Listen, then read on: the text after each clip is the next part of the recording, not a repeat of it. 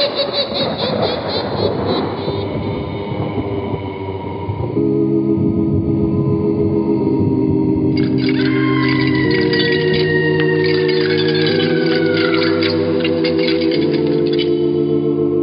Mysterious Old Radio Listening Society podcast.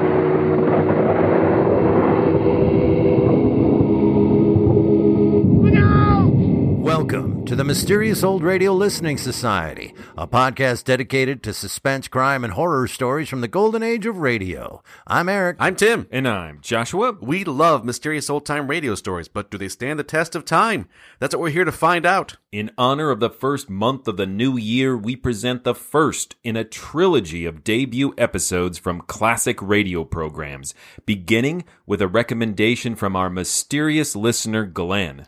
Glenn requested that we mark the 50th anniversary of CBS Radio Mystery Theater with a discussion of the first of the program's 1,399 episodes, The Old Ones Are Hard to Kill, starring the legendary Agnes Moorehead. CBS Radio Mystery Theater was broadcast on CBS Radio affiliates from 1974 to 1982. Created by Golden Age radio producer Hyman Brown, the series was part of a larger effort to reinvigorate the lost art of radio drama. In addition to CBS Radio Mystery Theater, the network launched the General Mills Radio Adventure Theater in 1977, also produced by Hyman Brown, and Sears Radio Theater in 1979. Other similar attempts to revive the medium include NPR's Earplay and Rod Serling's syndicated series, The Zero Hour. Actor E.G. Marshall served as the host for most of the program's 8-year run. Unlike Inner Sanctum's Raymond, the host from Hyman Brown's other famous radio series, Marshall was never self-consciously artificial or over the top. His gentle, grandfatherly demeanor eased listeners into the dark world of the story, creating an appealing incongruity between teller and story. Marshall left CBS Radio Mystery Theater February 1st, 1982, shortly before the program came to an end. Tammy Grimes took over host duties for the remainder of the run. Agnes Moorehead, the star of CBS RMT's first episode, is best remembered as Endora, Samantha's haughty mother from the 1964 television series Bewitched, but her career began in 1937 when she became a principal player in Orson Welles' stage company, the Mercury Theater. During that same time, Moorehead made frequent appearances on radio, including Welles' CBS series The Mercury Theater on the Air and the crime drama The Shadow, playing Margot Lane opposite Welles' Lamont Cranston. When Orson Welles directed his first feature film, Citizen Kane, he cast Moorehead as Mary Kane, Charles Foster Kane's mother. It was a small role, but Moorehead impressed him enough to snag a meteor role in Welles' 1942 film, The Magnificent Ambersons. Her performance as the high-strung spinster Fanny Minifer earned her an Academy Award nomination and the attention of suspense director William Spear, who cast her as the neurotic Mrs. Elbert Stevenson in Sorry, Wrong Number, forever linking Moorehead to the classic play and earning her the title First Lady of Suspense. In his email, Glenn pointed out one aspect of CBS Radio Mystery Theater that we often forget to acknowledge, particularly in our critiques of the program's frequently padded scripts and minimalist sound effects. CBS Radio Mystery Theater was initially broadcast Monday through Friday with a new episode each night. That's 5 unique 45-minute productions per week. With that in mind, it's easy to understand why the programs often relied on familiar tropes and modest production values. And now, let's listen to The Old Ones Are Hard to Kill from CBS Radio Mystery Theater, starring Agnes Moorehead, first broadcast January 6th, 1974. It's late at night, and a chill has set in. You're alone, and the only light you see is coming from an antique radio. Listen to the sounds coming from the speaker, listen to the music, and listen to the voices. The CBS Radio Mystery Theater presents...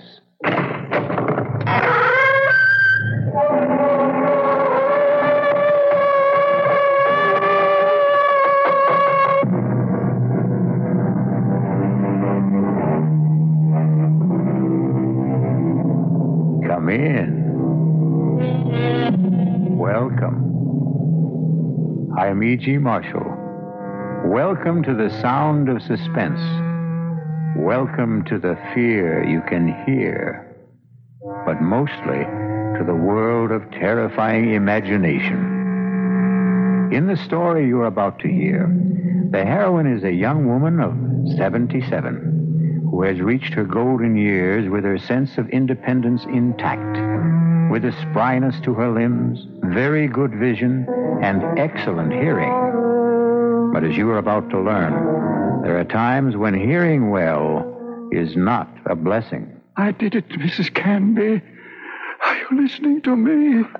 I killed Richardson. Oh. I did it. Me. No. I don't want to hear it, Mr. Paulson. Please. Please don't tell me about it. Please.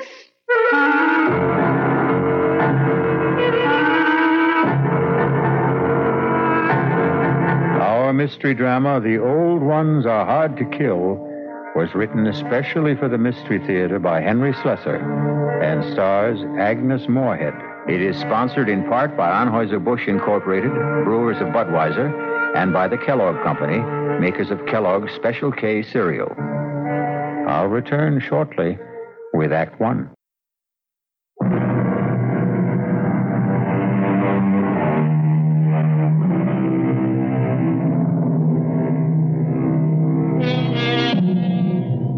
And now, here's Act One of The Old Ones Are Hard to Kill. It begins with a stethoscope, a blood pressure reading, an electrocardiogram, and an altogether satisfying report on the health of Mrs. Ada Canby. Well, can't see a thing to complain about, Ada. That little congestion you had last time is all cleared up. All in all, I'd say you're doing fine. For a woman my age, you mean? Huh? The older the chicken, the tougher it is to kill. That's what my grandmother used to tell me, and she lived to be 98.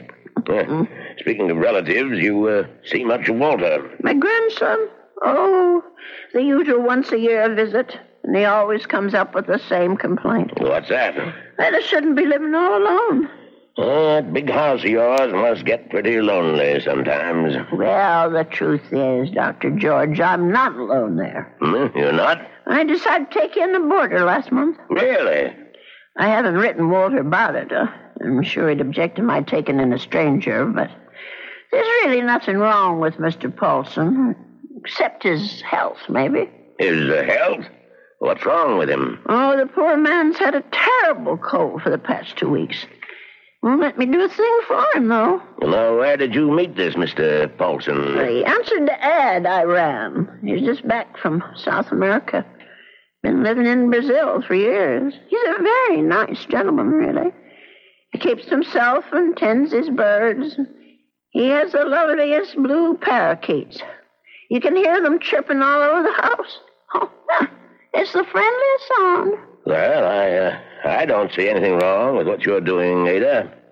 Just make sure you don't go and catch the man's cold. Well, there's not much chance of that. The poor man hardly ever leaves his room. Well, how much do I owe you? I'll send you the bill. I'm sure you'll forget all about it. Promise me you'll send it.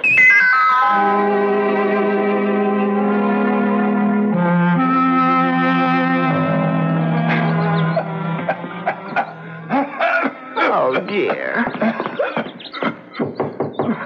Mr. Paulson? Are you all right? Yes, Mrs. Canby. I'm all right. Well, that cough sounds worse than ever to me. Why don't you let me fix you a little hot milk and honey? No, thank you, Mrs. Canby. Thanks very much. I'm going to try to get some sleep. Well, all right, if you say so. I guess it's time I was in bed myself.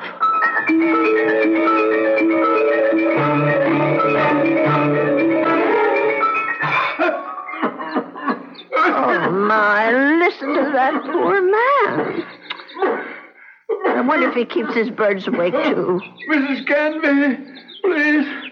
For heaven's sake, is he calling me? Mrs. Canby! He is calling me. I'm coming, Mr. Paulson. Oh, no. Where are those darn slippers? I'll be right there. What is it, Mr. Paulson? What's the matter? Mrs. Canby. Mr. Paulson, just look at you. Why didn't you tell tell me you were so sick.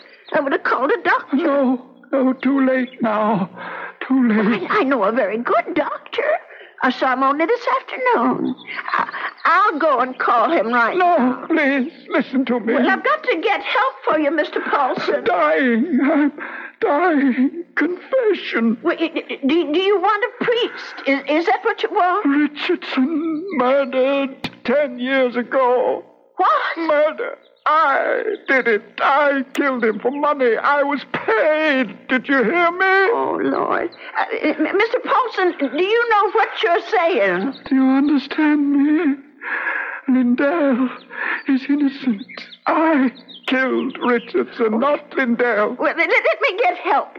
You can tell them yourself, Mr. Paulson, and the police and the doctor. You tell them, please. Tell them to free Lindell. He's innocent. Tell them I'm the one who killed Richardson 10 years ago. Well, I don't know anything about such things, and I don't want to. I did it. I killed Richardson. I did it. I don't want to hear it. Please don't tell me. Please. Mr. Paulson, Mr. Paulson?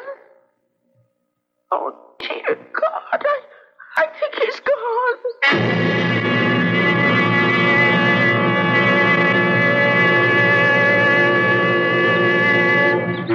Listen to those poor little birdies. I suppose they miss poor Mr. Paulson. I'll lay them in his room. Well, let's see about this letter now. Dear Walter, I hope you don't mind my turning to you for advice, but I really don't know what to do. It's been 3 days since my boarder, Mr. Paulson, passed away, and I still haven't told the police what the man said to me. I just can't bring myself to get mixed up in anything like this. Dear, what's the use of writing Walter? He'll probably think I've dreamed it all up. No, I'll just forget it. How do you forget such a thing? Those names, I keep hearing them. Richardson, Lindell. Lindell is innocent. Oh, dear God, what if it's all true? If Mr. Paulson actually murdered this Richardson and Lindell is innocent? Only, well, who are they? I wonder if a telephone book, well, why not? Let's see. Richard, I see H-A-R. Yes, here it is. Oh, Lord, there's dozens of them. Well, I'll try Lindell. That wouldn't be as common, I don't suppose. Yes, here it is. There's only about half a dozen, then. D-L-D-E-L-L. Oh, my heavens. Lindell and Richardson. Both names together. Lindell and Richardson Investments. 9 Concourse 4153132. I wonder if... Well, maybe it's the only way to be sure.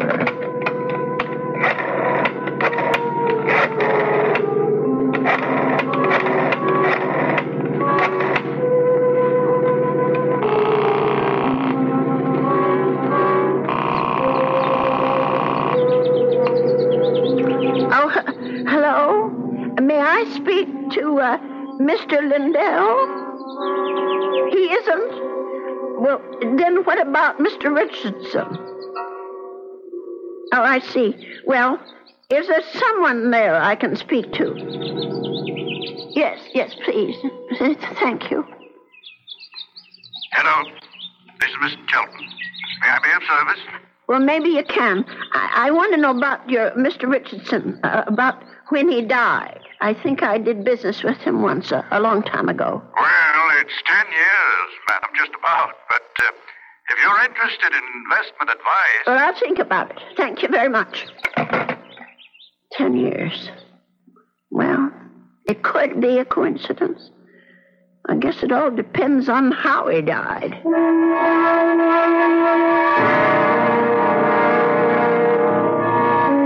Well, Mrs. Canby, please come in. Have a seat. Thank you. Well, now, how can we be of help to you? I didn't come here to get help, Mr. Shelton. I came to help you, as a matter of fact. Or rather, somebody you know. Who would that be? Mr. John Lindell, the man who was supposed to have murdered Mr. Richardson. I'm afraid I'm not following you. Well, it took me all week to find out what happened to those two men, and finally I found the story in the old newspaper room down at the library about Mr. Lindell being indicted for killing his partner. But I'm sure you know the whole story a lot better than I do. Well, of course I know the story, but that was quite a long time ago, Mrs. Canby. 10 years doesn't seem so long when you're my age. Anyway, the point is that I can help your Mr. Lindell, only I can't do it alone. Did you know John Lindell? No, I didn't. Nor Mr. Richardson, for that matter. The man I knew was named Paulson. Who? I rented a room to Mr. Paulson, and he died about 8 days ago of pneumonia. I was there when it happened. Well, that's unfortunate, but... Before he died, Mr. Paulson told me something about Mr. Richardson's murder. He said Mr. Lindell hadn't been responsible, that he, Mr. Paulson, had committed it. For money. Ah, Mrs. Canby, listen to me. It was this man Lindell that bothered him. The fact that he was in prison for something he didn't do. I thought I should tell you this, Mr. Shelton, because you knew both of these gentlemen. It said so in the newspaper. Mrs. Canby, my dear woman. What? I don't know what silly story you heard, but it's completely wrong. There wasn't any question about what happened. This boarder of yours, whatever his name is, merely had an obsession. Well, just the same, I thought you could follow through on this business. Yeah. Tell the police. Because if it is true, Mr. Lindell should be freed. On evidence like that? Well, I don't know anything about evidence. I'm just telling you what I heard. Well, never mind. I suppose I should have told the police myself. Oh, wait, Mrs. Canby. Let me put your mind at rest. John Lindell is no longer in prison. He isn't? He's dead, Mrs. Canby. He's been dead for the last 3 years. Oh. He wasn't a young man when all this happened, when he accused his partner, Fred Richardson, of defrauding him and shot him dead. He died? In prison? Even if all you say is true, that this man was Richardson's murderer, you can't help John Lindell any longer. He's beyond that. But his name, don't you want to clear his name? Have you any proof, any living witness? Just myself. But you'd be willing to involve yourself? Start a whole new investigation? Open up the whole dreadful mess again? Mrs. Canby, do you know that John Lindell had a daughter? No. But wouldn't that be all the more reason to do something? His daughter's married, living in Minneapolis, a husband and 3 children. People have forgotten about her father by now. Would you want that poor woman to see his name dragged through the newspapers a second time? But if her father was innocent... Forget it, Mrs. Canby. That's my advice to you. The old wound is healed. Don't reopen it. Oh, well, it troubles me so. I haven't thought of anything else since it happened. Perhaps if I saw a minister, if I had some advice from a man of God, maybe... Mrs. Canby... Now you've said something. Now you've shown me the way. That's where our answer lies, dear woman, in prayer. Mm-hmm. In the forgiveness of our dear Lord. Will you pray with me, Mrs. Canby? Pray? Here? Why not? God is everywhere. Please, join me. Dear Lord, tell us what to do. Give us your divine guidance. Show us the path to righteousness. Mr. Shelton, Help us, O Lord. Help us to understand. Teach us to forgive the sins of others and to forget them. To forget. I feel much better now, Mrs. Canby. Do you? I'm not sure. Let us turn this matter over to God, Mrs. Canby. Not to the police, but to the Lord. It's in His hands now. Don't you agree? Well, in a way, that's true. Since they're dead now. All of them.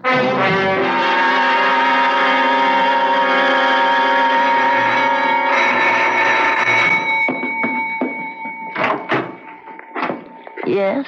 Mrs. Canby? Yes. My name's Stuart Winfield, Mrs. Canby. Mm-hmm. I understand you have a room for rent? Yes, I do. Well, I'm new in town. I just arrived from Philadelphia. I've been staying at a hotel, but I'd like something homier. Well, the room I have is $35 a week. I can't offer you any meals, but you can use the kitchen all you want. Well, that sounds good to me. Would you like to see the room? Yes, ma'am, I sure would. Well, come on in then. Thank you. By the way, how did you know I had a room for rent? I was going to place an ad this weekend. Oh, I guess someone at the hotel mentioned it. I forget just who. Say, this is a real fine old house, Mrs. Canby. Mm-hmm. I can see that I'm going to like this place. Just fine.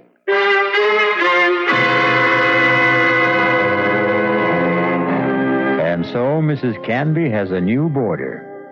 He's a very personable young man with a great deal more charm than old Mr. Paulson had. Perhaps in a little while, Mrs. Canby will be able to forget her former boarder and the shocking confession he made on his deathbed. I'll be back shortly with Act Two.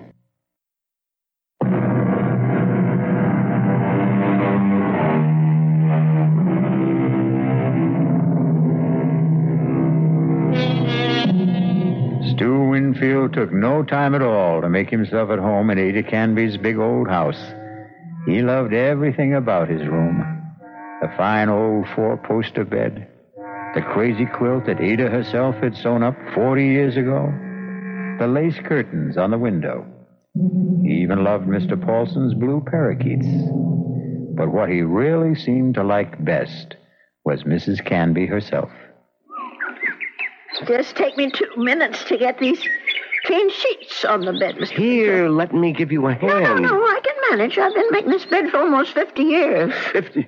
You've lived in this house that long? Moved in here when I got married back in 1919. My husband David bought it for us. Our only son Ralph was born in it. And you've lost them both? Yes, they're both dead, but I haven't lost them. Oh, yes, I understand, Mrs. Canby. I guess I feel that way about my mom. Your mother's dead? Yes, she died when I was 2. Oh. Listen, Mr. Winfield, are you sure you want these birds in your room? I could take them to the parlor if you want. No, I think they're great. I think everything's great about this house. But there is something you can do for me. What's that? Would you mind not calling me Mr. Winfield? Oh? That's what they call my father. My name's Stuart. Well, all right, Stuart.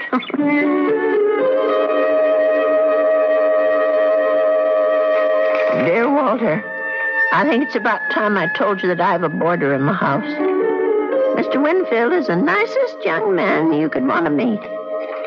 He's a great deal friendlier than my first gentleman, Mr. Paulson, and he seems to like nothing better than to sit around evenings and talk. We talk about his home and his parents and his plans for the future. I think the poor boy misses his home and family, and I'm sort of a substitute for all that. You know, it isn't really fair, Mrs. Canby. You said I had kitchen privileges, but that doesn't mean you have to cook for me. Well, it's a pleasure, Stuart. I haven't had anyone to cook for in years. You're kidding. You mean to say you cook this good without practice? Oh, you're just being nice. I'm sure that stew is just plain ordinary. It's terrific, no kidding. It tastes like, well, it tastes like home, if you know what I mean. It depends on whose home you mean. Well, my mom cooks stews like this. That's what I meant. Your mom? Well, but she died when you were only 2. Oh, well, I guess I didn't mean my mom exactly. I was thinking of my Aunt Martha. I mean, she's the one who sort of took over the cooking and stuff after my mother died. And my father's sister, you know? I see. Well, that was lucky that you had someone to take her place. Yeah, that's right.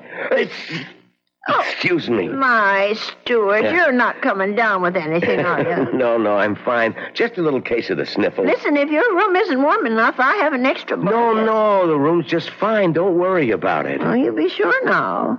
I know I felt a little guilty about poor Mr. Paulson when he got sick.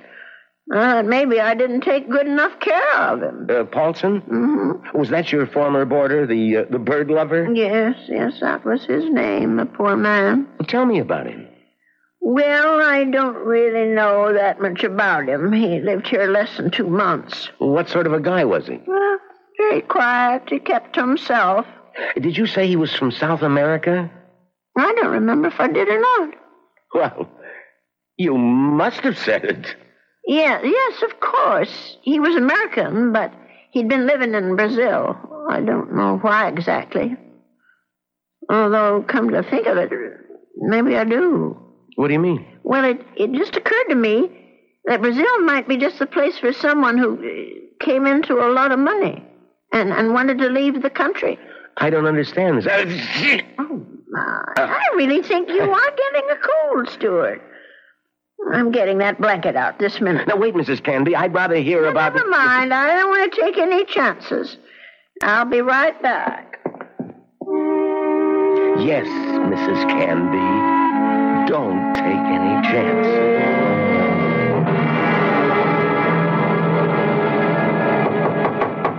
Stuart? Yes? Come in. I brought you a tray, Stuart. Oh. No, you shouldn't have. You shouldn't have gone to all that trouble, Mrs. Canby. Wasn't the least bit of trouble. Besides, you've got to have some supper. Feed a cold and starve a fever. That's what they say. I mean, I was going to come out to the kitchen and get myself a sandwich or something. You didn't have to bring it to me. Oh, look at that. Is that roast chicken? Well, that's what it's supposed to be. I hope it tastes all right. Noodle soup with dumplings. Mrs. Canby, you're spoiling me rotten. Do you know that? Yeah, I just thought it'd be a good idea if you stayed in bed and took it easy.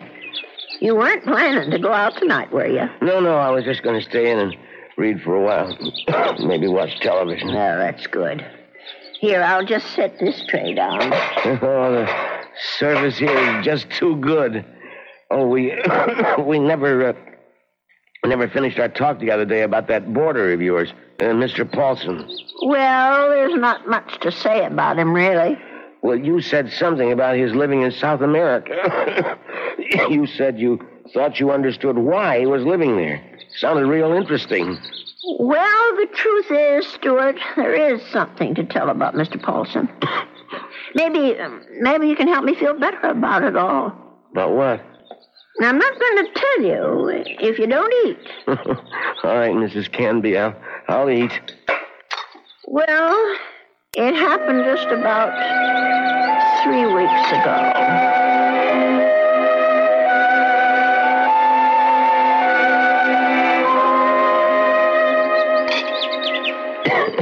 You know something, Mrs. Candy? That's about the best roast chicken I've had in years. I'm sure I spoiled your appetite with all my chatter. No, that was a really interesting story. But what do you think of it all, Stuart? Do you think I did the right thing?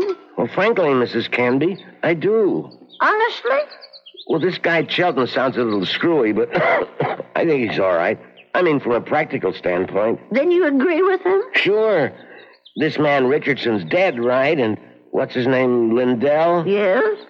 Well, he's dead too, right? And poor Mr. Paulson, the man who supposedly killed Richardson. Well, there you are.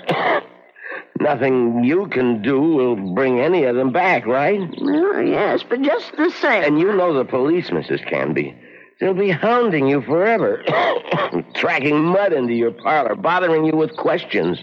No, Mrs. Canby, you're too nice a person to put up with that kind of thing. You mean too old a person? I just think Mr. Chelton was right. Let sleeping dogs lie. Yes, that's what I keep telling myself, but you know something? What? There's one thing Mr. Chelton forgot. And me too, I suppose. What's that? Why, the real murderer. He may still be alive, even if all the others are gone. Don't you see?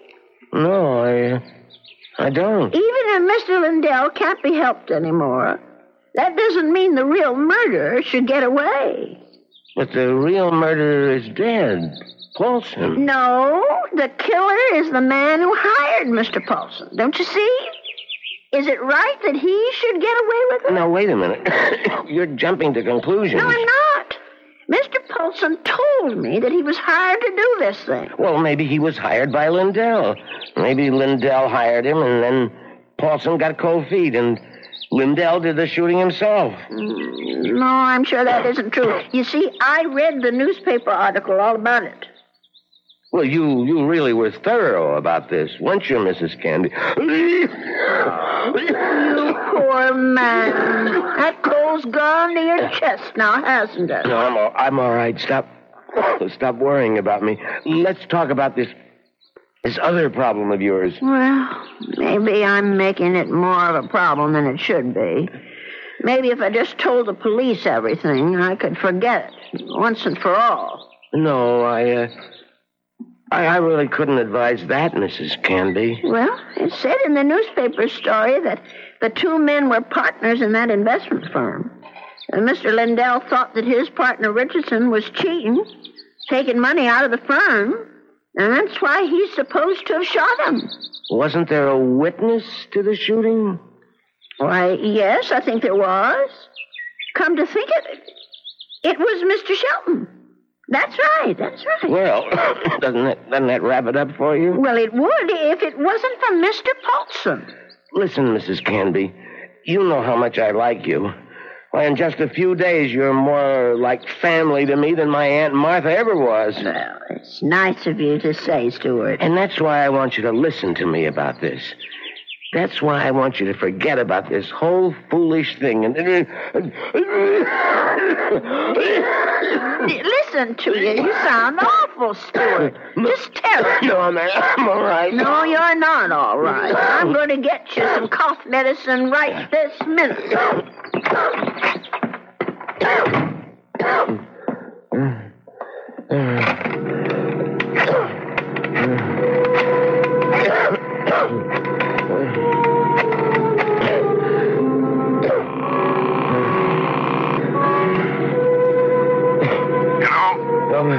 Mr. Shelton, it's me, Winfield. Well, what's happening? I think I better stick around for a few more days, Mr. Shelton. The old lady's beginning to get fidgety, if you know what I mean.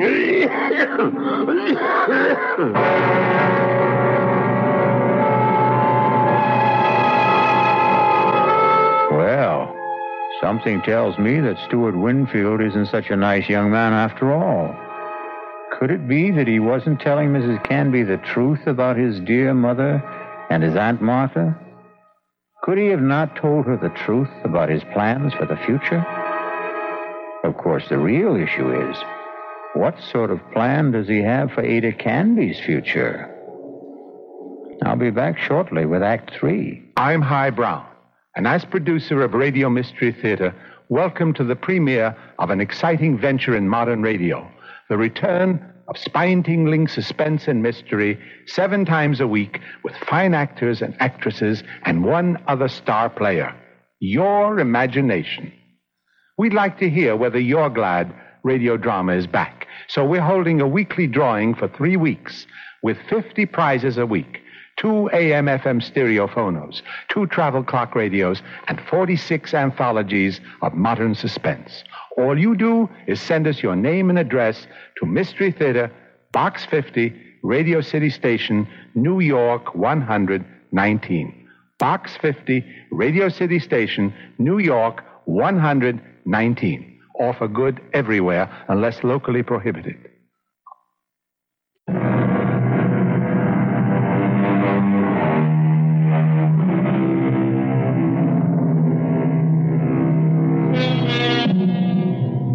Mrs. Canby. She isn't sleeping well tonight.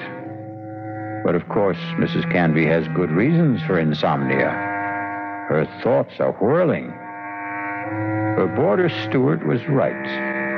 She doesn't want the bother of going to the police. And she firmly believes in the old adage, if you don't trouble trouble, trouble won't trouble you. But still... Oh, my. I'm just never going to get to sleep tonight. Poor Stuart. He's still coughing. I'm sure that room is just too drafty. I never should have let any boarders in until I got the windows fixed. Oh, dear. That poor boy. I'll never forget the terrible night Mr. Paulson was coughing so badly. And the way he looked, all gray and shrunken. If only I knew he was so sick. No, if only he'd never even come to this house. Mrs. Canby, I killed Richardson. I did it. Will I ever forget the sound of that man's voice? Lindell is innocent. Lindell is innocent. That poor man. All the years he spent in jail for something he didn't do. Let sleeping dogs lie, Mrs. Canby. My Aunt Martha always said, let sleeping dogs lie. Oh, if only I could get some sleep. Let us turn this matter over to God, Mrs. Canby. Not to the police. Not to the police.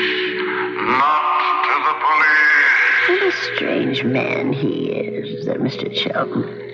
Way he talked about God, praying at his desk. Of course, God is everywhere, but his desk. I killed Richardson. I murdered him for money. I was paid. Paid? Someone had to pay him. Mr. Paulson wasn't the only guilty one. Someone else was, too. Forget. Oh, dear Lord. Mr. Shelton, what did that newspaper article say? The chief witness against Mr. Lindell was Arnold Shelton. But how could he be a witness to something that never happened? How could he be? I'll have to tell someone. I'll have to talk to someone. Yes, I'll tell Stuart about it. In the morning.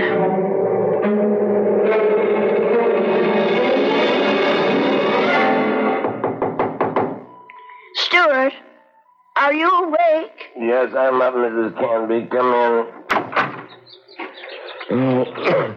Oh, no. Now, don't tell me I'm getting breakfast in bed, too. Well, I know you had a terrible night last night, Stuart. You were coughing much worse than ever. I guess that medicine wasn't very good. Sorry I kept you awake, Mrs. Canby. No, that wasn't your fault. No, something else kept me up. What was that? Oh, my mind, I guess. Maybe I should say my conscience. Well, that sounds serious. But it is something serious, Stuart. Well, I might have let a man get away with murder. No, it's even worse than that.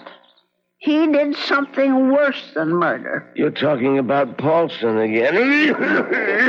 No, I'm talking about the man who hired Mr. Paulson. He didn't just have that man Richardson shot. He let an innocent person go to jail and die there. Now, that's like committing 2 murders, if you ask me. I have to tell you something that occurred to me last night. Sure, go ahead. Well, it's about Mr. Shelton. Mr. Arnold Shelton. Yeah? Go on. I'm listening. Stuart, I wonder if maybe the reason Mr. Shelton was so upset with me, the reason he didn't want me to go to the police, was because he was afraid. Explain what you mean. Well, what I mean is maybe Mr. Shelton had good reason, besides the one he told me. He was working for both Mr. Richardson and Mr. Lindell at the time of the murder. Well, so what? Well, he was also the chief witness at the trial. A witness for the prosecution. But he saw the shooting, didn't he? But that's just the point. He saw Mr. Lindell shoot Mr. Richardson. Well, that's not what you told me last time. I mean that he was an eyewitness. No, that's right. He didn't actually see the shooting. He was miles away when it happened. I don't quite remember the details. There was something about a phone call, maybe?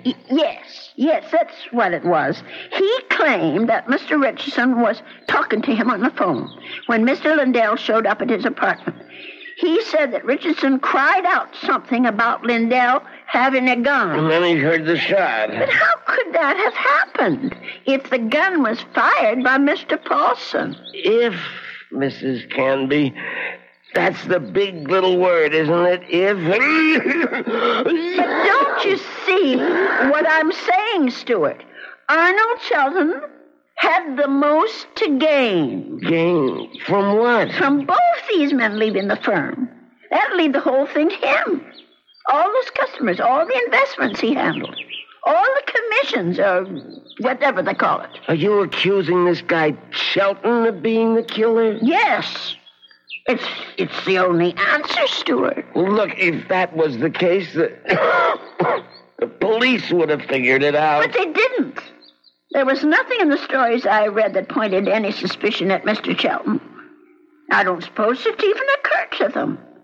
And now, the company is all his. You don't call that evidence, do you? Well, then why didn't he let me go to the police? Why did he try so hard to talk me out of it? That man was praying, Stuart. He was taking the name of the Lord in vain. Oh, I'm sorry, Stuart. I'm so sorry. I won't bother you anymore. I know what I have to do anyway. Mrs. Candy. I won't be gone long, Stuart. No, wait. But the minute I get back, I'm going to call Dr. George and ask him to come over. You're sick. Never mind the doctor. Are you calling the police? No, I won't call them. You're right. I don't want them tracking mud in my parlor. I'm going down to the station house and talk to them. I'll get dressed now and go straight there. Please think about what you're doing. I'll tell them what I know, and they can do the rest. Now, you try to eat something, Stuart. Please. Mrs. Canby.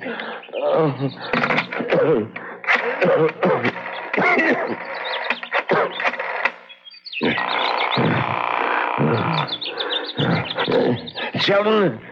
What is this, Winfield? I told you not to call me at the office. It's an emergency. You sound terrible. What's the matter with you? I'm sick. Only you're going to be a lot sicker. What are you talking about? The old lady. I can't stop her. She's decided to talk. What? She figured it out. Figured out exactly what you did, Sheldon, and how you did it. You fool. You've got to stop her. Do you hear me? That wasn't part of the deal, Sheldon. It's all of the deal now. The price didn't include anything like that. The price just doubled. Old ladies are always having accidents. Make her have one. Make her have one now, Winfield. All right. She's gonna have a fall down the cellar steps. Right now. I gotta get my robe on and my slippers. I gotta hurry.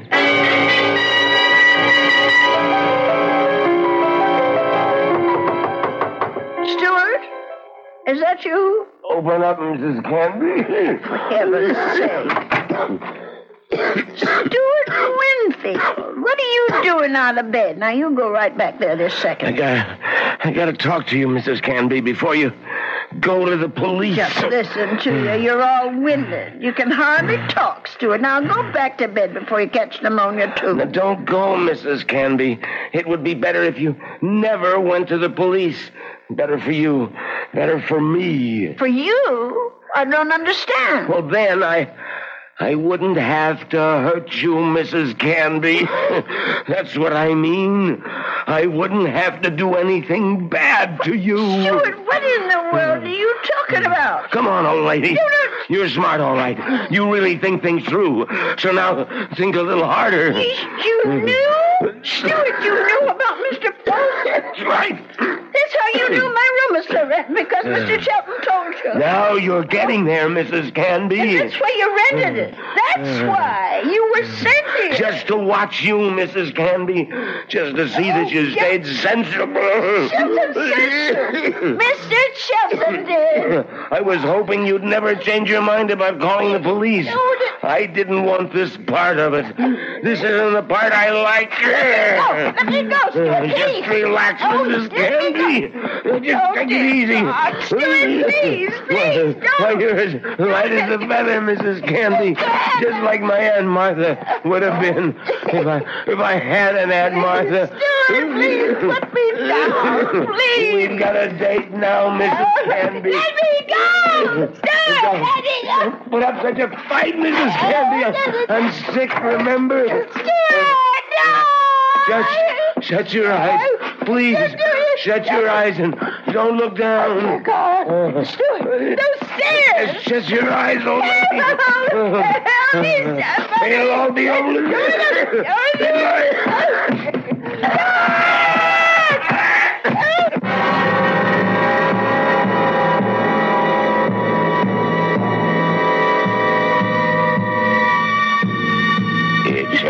It's all right now, Ada.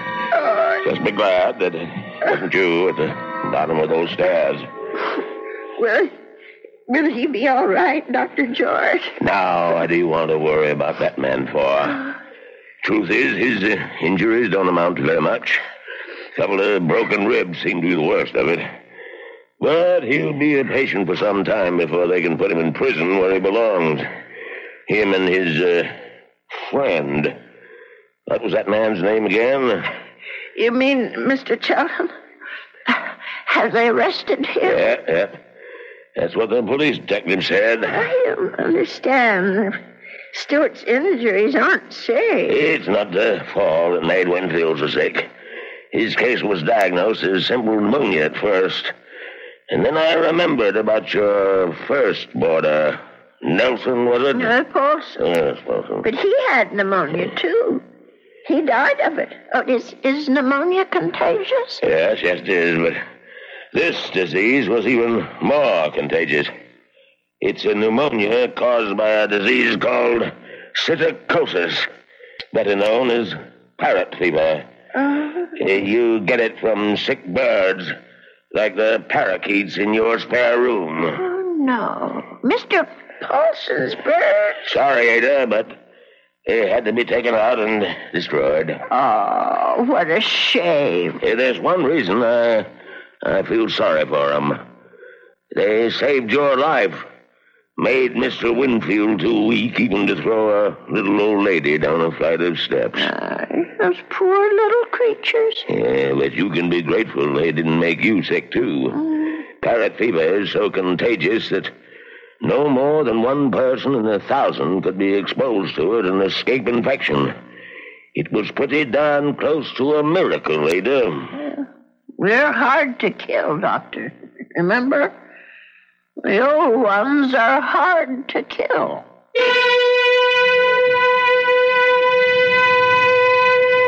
They say that people are living longer than ever before. And when we look at Ada Canby, we can understand why. She's a tough old lady.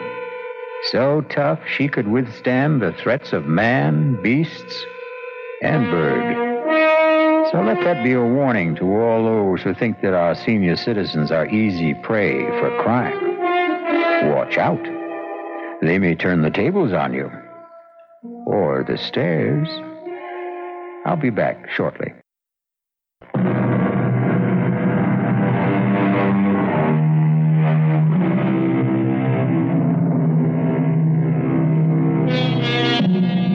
We have one final comment for you on behalf of Ada Canby and old people everywhere. There's a saying, there's no fool like an old fool. But it's also true that there's no wisdom and strength like old wisdom and strength. There. Does that make you feel better about your next birthday? Our cast included Agnes Moorehead, Leon Janney, and Roger DeKoven. The entire production was under the direction of Hyman Brown. Now, a preview of our next tale. You spoil me shamefully.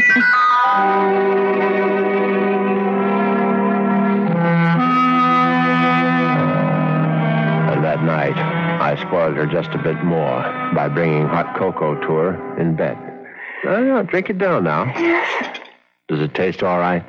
Oh, tastes just fine.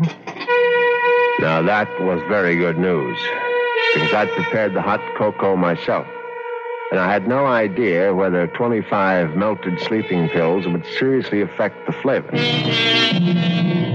This is E.G. Marshall inviting you to return to our Mystery Theater for another adventure in the macabre. Until next time, pleasant dreams.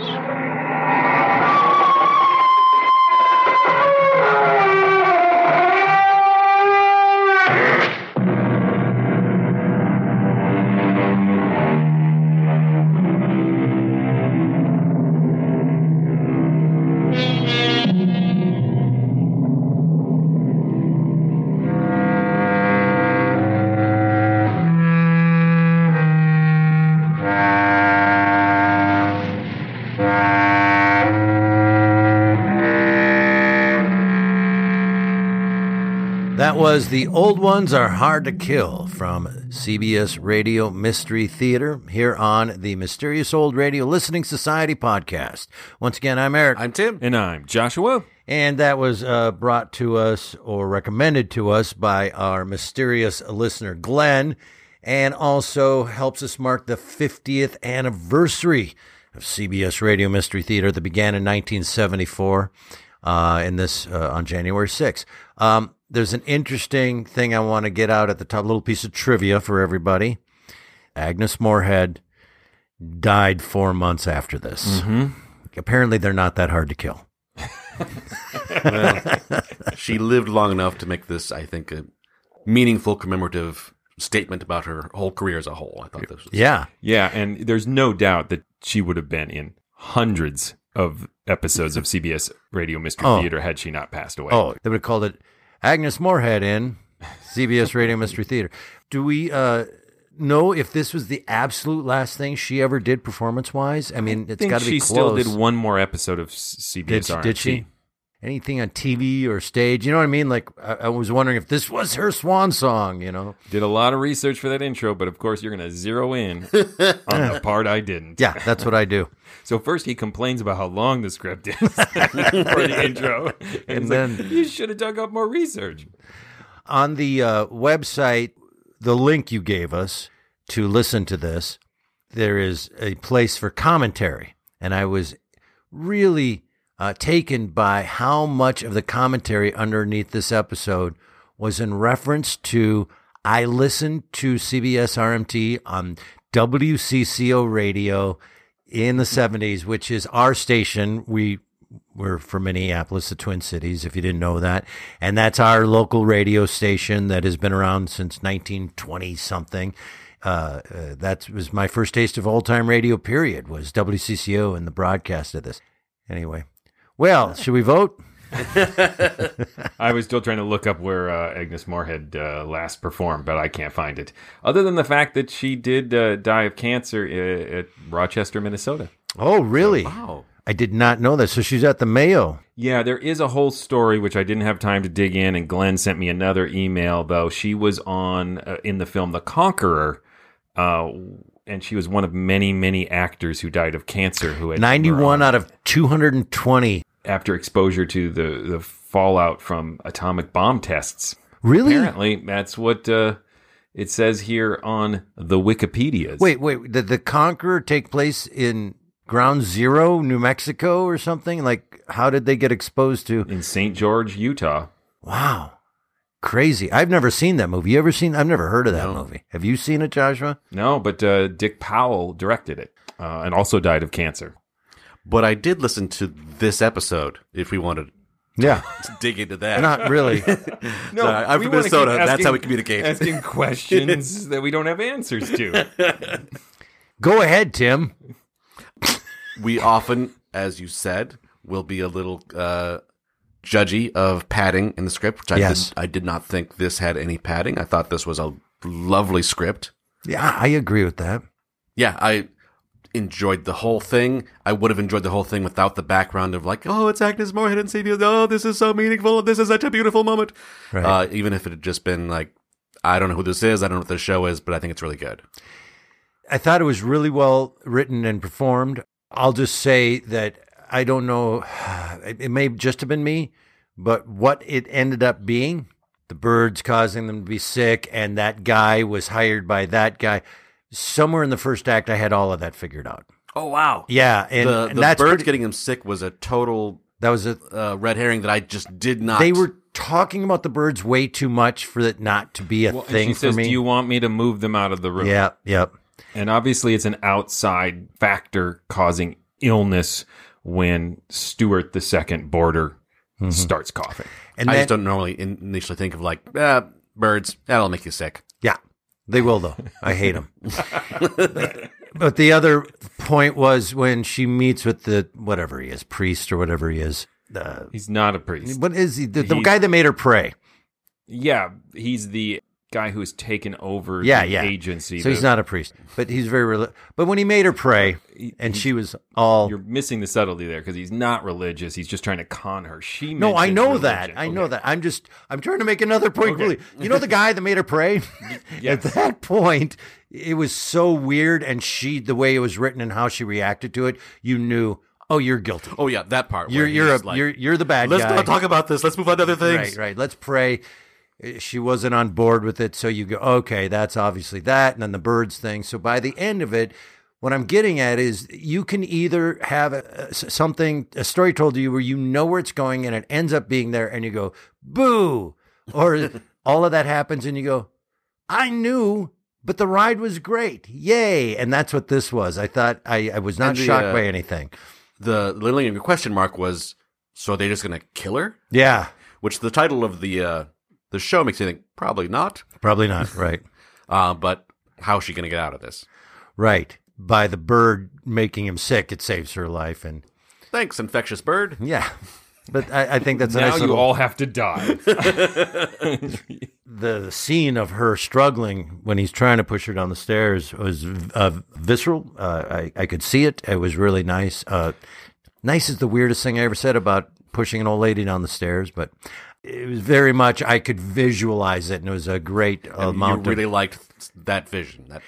Yes, and I liked the vision of the old lady being pushed down. Oh, wait a minute. I will say that the sound effects used for that fight scene were more sound effects than they used for the next 6 years in the show. Well, that's down to Agnes Moorehead and her ability to convey that desperation and horror. It's why they cast her so much on suspense, too. It's just unnerving, and you sense that she's fighting for her life. You don't at any point visualize two people sitting in a recording studio alone, writhing and screaming. Stop pushing me. Ow. Ow, quit it. Ow, quit it. I think I was less entertained by this than you guys. I get it. I went in there. It's like 50th anniversary, Agnes Moorehead. I want to love this, but I'm going to stick to my guns with being brutally honest on this podcast. Yeah, sure. And in a fitting manner for CBS Radio Mystery Theater, I think it has strengths, but it has many of the weaknesses that are going to plague the series as it goes on for 8-9 years. To me, it did feel padded, and it felt absent of stakes, partly due to something Tim just said. It's one of those boneheaded titles. Yeah. That tells you that the Agnes Moorehead character is not really at any kind of significant risk. The original title is Star Wars. Darth Vader is his father. So the things I liked about it first, I just liked Hyman Brown pandering to what he assumed would be his foundational audience, which was old people who still remembered radio. It's even in that wrap-up with E.G. Marshall. He's like, so the next time you think, criminals, that old people are an easy mark, remember, they're tough and they'll fight back and they have deadly birds. And they'll support advertising. Yes. So I like that on that meta level. Also, old-time radio is hard to kill. You thought it was gone. It comes back. So it's a show thesis statement. Yes, I appreciated that. and I really enjoyed the fight scene, like you said, but partly because the rest of it was so talky. Right, it was very talky. As CBS RMT is, and I really liked the uncomfortable scene, even though it completely telegraphs who the bad guy is, when he, the businessman who's behind it all, hears her mention that she wants to talk to a minister, and he jumps on and thinks, oh, this is some doddering old religious lady, so I can manipulate her, right? It had really Night of the Hunter, evil preacher versus orphanage lady vibes to it. And I thought that was a good scene, and a slightly disturbing one. I'm always disturbed when someone says, let's pray, but that's me. It's usually well-intended, unlike in this episode. Depending on the scenario, it's not always, I'm going to kill you next. No. It's always well-intended, just awkward. But in this case, awkward and sinister. Yes. And so I think it's a double-edged sword, that scene, because it gives the game away. Yeah. And I think the suspense is supposed to hinge on, is she going to figure this out in time? I don't think the director, Hyman Brown, or the script is attempting to hide who the bad guys are and doing it poorly. I think it's a choice. It just makes for less entertainment. I thought the stakes were going to be a little different, particularly when the guy had been imprisoned wrongly. I thought, this is going to be, we've got to get him out. Right. And then we find out he's dead, and the tension sort of slackens there. And it's just a cold case that this character who's part Miss Marple, part the old lady who owns Tweety in the world. Right. Okay. This is nice. And Agnes Moorehead's performance is nice, but it just moves at an old lady pace. Those elements that you were describing, I bought into them. And it started for me at the top, where she learned, like, oh, this guy who just died made a confession of, I killed this guy, this other guy's free. That there's these slow steps of, like, do I want to tell anyone about this? That is my business. And, like, I'll check into it a little bit. And, like, oh, they're both dead. It doesn't really matter. That I took it on faith, I guess, that this is going to bite her in the butt at some point sooner or later. And all these things that are dissuading her from, you don't have to pay attention to this. You could just let this go. Those are part of the threat to my ears when I was listening to this. So that deflation of tension worked for me, but it is still, I totally see a deflation of the tension. I do think they made a mistake, though, in that when the second boarder shows up in the script and moves in, we can make all the assumptions and be accurate and correct, but to give him the phone call to confirm that he's the bad guy is unnecessary. Like, I would rather find out and confirm he's a bad guy through Agnes' character finding out, instead of through this, okay, listen, I figured she's onto us. Like, now he's the bad guy. And so we didn't need to have that confirmation phone call. And the reveal of that could have been much stronger through Agnes's eyes. Here's where I do think the script is weak, is I think that third act needed to have the old lady hear that conversation. Sure. And so the third act is filled with this tension that she knows. Oh, yeah. But he doesn't know yet that she knows, and so that there's some kind of negotiation. That would work, too. I think it's the third act that drags a little. Either way, the phone call sucked. But there would have been more of a purpose. If he'd made that phone call and she had heard it or had accidentally picked up the other line, then we're in sorry wrong. Then we're in sorry wrong number. Exactly. And maybe that's it. You're, as an old-time radio fan, just have sorry wrong number in your head, and you hear Agnes Moorehead playing a vulnerable character in which there's a murder plot that she stumbles on. That's where your mind goes, and that's a tough thing to be compared to. The end. But Parrot Fever. Anybody bother to look it up? Real thing? Oh, I had to. Of course. Yeah. I just worked on Parrot Fever jokes. That's all. Well, by all means, I'm sure the Parrot Fever jokes are better than the actual. John Travolta turned that movie down. Yeah, the Bee Gees soundtrack was repeated over and over again. But it appears to not be anywhere near as contagious. You have to actually make out with the parrot. Yes. It doesn't seem to be that it's a miracle that she didn't get sick. Okay. So it's a real thing, though. Yes, but I'm very happy they didn't choose all the symptoms. 'Cause here's a list: fever and chills, nausea and vomiting, muscle and joint pain, diarrhea, weakness, fatigue, and the last symptom is cough. Typically dry. I didn't go back to test whether those were dry coughs. So you just described my family's Christmas. We had all of those things. Were you making out with parrots? Well, yes. So what? The traditional parrot makeout session. When we received the 12 Days of Christmas, there was a parrot in a pear tree. Right. It was hard to listen to his hacking cough for as long as we had Okay, to, thank right? you for bringing up. It is January in Minnesota, and Yeah. it was just like, this is the sound of my life, as you just said. It I was everywhere. Right I now. wrote in my notes as I was listening to this, so much coughing. I couldn't take it anymore. But I also didn't go, oh, this is terrible. I went, oh, they are creating a tension with me. I am tense. Good, because that's your intent, is to make me Well, because tense. I was not clued into, like, this is obviously parrot fever. Now I'll make the assumption. I thought there was maybe some kind of gonna work it around, come around the bend, and like, oh, I've poisoned them both. Okay, so I will say that I did have that in my head as well, that somehow Agnes Moorehead is the evil person this entire time, and she's that crazy old arsenic and old lace woman. That thought crossed my mind as well, and I think, again, part of the disappointment. When he first started coughing, I got really excited, but then it just kept going. That sentence alone, if we pulled that sentence out and made it my ringtone, I'll do it for you. I mean, it's no throwing an old lady down the stairs, but it's still pretty exciting. Very close.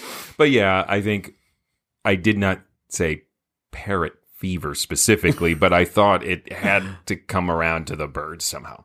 Do you remember Like Julie? the parrots were poisoning them? Yes. Do you remember Julie London's cover of Parrot Fever? Parrot Fever. Parrot fever. Why have I known you this long and didn't know you could make that voice? Parrot fever. Where did you kiss me? I'm writing a script that's all parrot. Just a parrot. I don't think we can wrap this up without mentioning Hyman Brown himself appearing to encourage folks to write in. I thought that was a nice little bit. It was fun to hear him. It was also fun to remember back to a time in which travel radios were cutting-edge technology. That would be a prize, not something you threw at the thrift store as you drove by. You throw it at it. Take that, thrift store. Ow. All right, should we vote? Yeah, Sure. I liked it. I liked it a lot. Again, I will stick with, I agree with everything Joshua says, but I will stick with what I said at the beginning, and that is, I know where the journey was going, and it wasn't that surprising, but I thought it was well written and well acted. I didn't feel the unnecessary padding like I do in some other CBS RMT shows. And again, Glenn, we said it again in this opening to all you people who are CBS RMT fans. We know they wrote 8,000 of these every 6 minutes. It's hard to write. We're not ripping them. It's a really incredible endeavor. So it's a lot of talking and a lot of padding to fill up 40. We know. Doesn't make it any more enjoyable sometimes. But this particular one, though, there's a lot of CBS RMT that felt, oh, you just get to the point. I never felt that with this. And I had a lot of fun. Not a classic. I'm going to shake some brains here. I think this is a classic. Wow. We're porridge too hot, too cold, and just right. But for the weight of, we're going to create a script that is the inauguration of, this is a new era in audio theater. Mm-hmm. And for that, we're going to bring back Agnes Moorehead. We're going to pay homage to, like, we're going to thematically try to hit the nail on the head of the old ones don't die. I mean, to try to hit the themes in a story that's entertaining. They had a big goal they were going for, and I thought they did it excellently. Even if this was just a random episode of radio that didn't have that context, maybe I'd feel like, yeah, pretty good. But with that context, I think they did a fantastic job. Great start to a 50-year run. I thought it was long and kind of predictable. But again, are you reviewing my review? Yes. No, I agree with everything Tim said. I just think for all those reasons is why you might want to do a second draft. But I found it incredibly cozy. This would put me to sleep in 10 minutes. This is like the kind of stuff I like to listen to as I'm falling asleep. And Agnes Moorehead throwing her down, coughing, bird fever. But Agnes Moorehead's performance is great as always. She's always incredibly committed. Dreamed I made out with a parrot last night. I don't know why I'm still voting. Historically significant, of course. Yes. Fun to listen to, but not a classic. Rock! Not a classic. But thank you, Glenn. And, yes. Glenn got us because Glenn sent me these emails, and I know you're not taking requests from people who aren't patrons, but this is the 50th anniversary. Oh, he's right. CBS Radio Mystery we had to Theater. do it. Played us like a fiddle. Yeah, and then he was like, and I've sent requests before and you never used them. Like, oh, guilt and topical. Oh. Yeah. But I'm just telling you now, listeners, it won't work. From now on, you got to be a patron. But good job, Glenn. Tim, tell him stuff. Thanks for coming. That's not what I'm supposed to tell you. We hope you tell your friends about our show. No, this is the wrong spiel. Please visit ghoulishdelights.com, home of this podcast. You'll find other episodes there. You'll find information about our upcoming shows, about our swag that you can buy, and learn how you can become a patron and request shows the proper way. Rock! Patreon. Yes, go to patreon.com/themorals and please support this podcast. As we mentioned, going forward, if you want to recommend an episode for us to listen to, you've got to join at a certain tier on Patreon. But that's not all. When you go to Patreon, you find all sorts of excellent benefits, including additional Patreon-only podcasts, Zoom happy hours, our Zoom book club. You get to join our Mysterious Old Radio Discord server. So many excellent things. So go do it. If you'd like to see us performing live, the Mysterious Old Radio Listening Society Theater Company does monthly performances, if sometimes even more than once a month. If you'd like to see us performing classic old-time radio shows live on stage and a lot of our own original work, just go to ghoulishdelights.com and you'll see where we're performing each month and what we're performing each month and how to get tickets. If you can't come see our shows, if you're a Patreon, we do film them and post them for our Patreons, so that's part of the perks of being a Patreon. Hey, what's coming up next? Next, we are going to continue our listen through of some classic first episodes. Well, we don't know if they're classic yet. Some first episodes of classic radio series. And next, we will be listening to an episode of Escape entitled Dead of Night. Until then... Look out! Ah! Parrot fever. Where did you kiss me?